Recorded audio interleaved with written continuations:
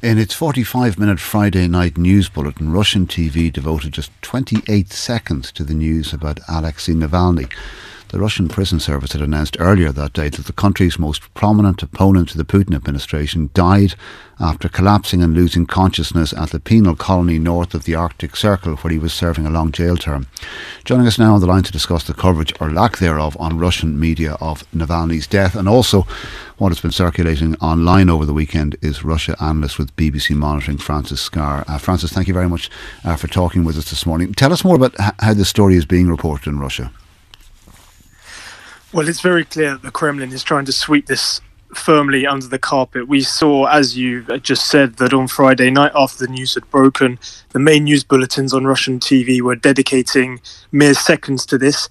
Interestingly, they weren't showing any images of Navalny himself, just a sort of photograph of this statement released by the prison service, and they were also referring to him purely as a convict without giving any context of why he was in prison and what his alleged offences were. And really that's continued over the weekend, and last night on the main sort of weekly news review show on Russia's main channel, which is a 3-hour-long programme, there was no more than passing mention. There was a report about the Munich Security Conference, which is taking place, where his wife, or rather widow now, had addressed politicians and leaders, and that was the only reference to Navalny at all in the whole programme.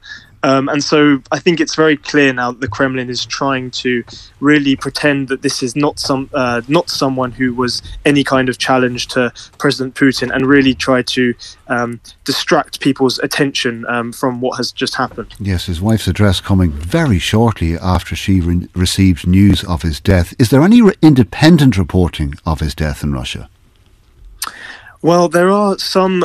There's one independent newspaper which is now active outside the country, because, of course, any independent reporting inside of Russia is effectively illegal, and people face jail terms for questioning the official version of events when it comes to the war in Ukraine, for example. And this newspaper still has, of course, sources inside the country, people it's able to talk to on the phone, and they've tried to speak to paramedics who may have been involved in resuscitating or attempting to resuscitate Navalny. But the reality is that the information we have is very scarce, and none of it has been confirmed. And in fact, in the last hour or so, his spokeswoman, Kira Yarmouth, she's called, has just been on social media and written that his mother and lawyers arrived at the morgue in the nearby town, a place called Salihard, near this penal colony in the Arctic Circle, this morning, where his body is thought to be.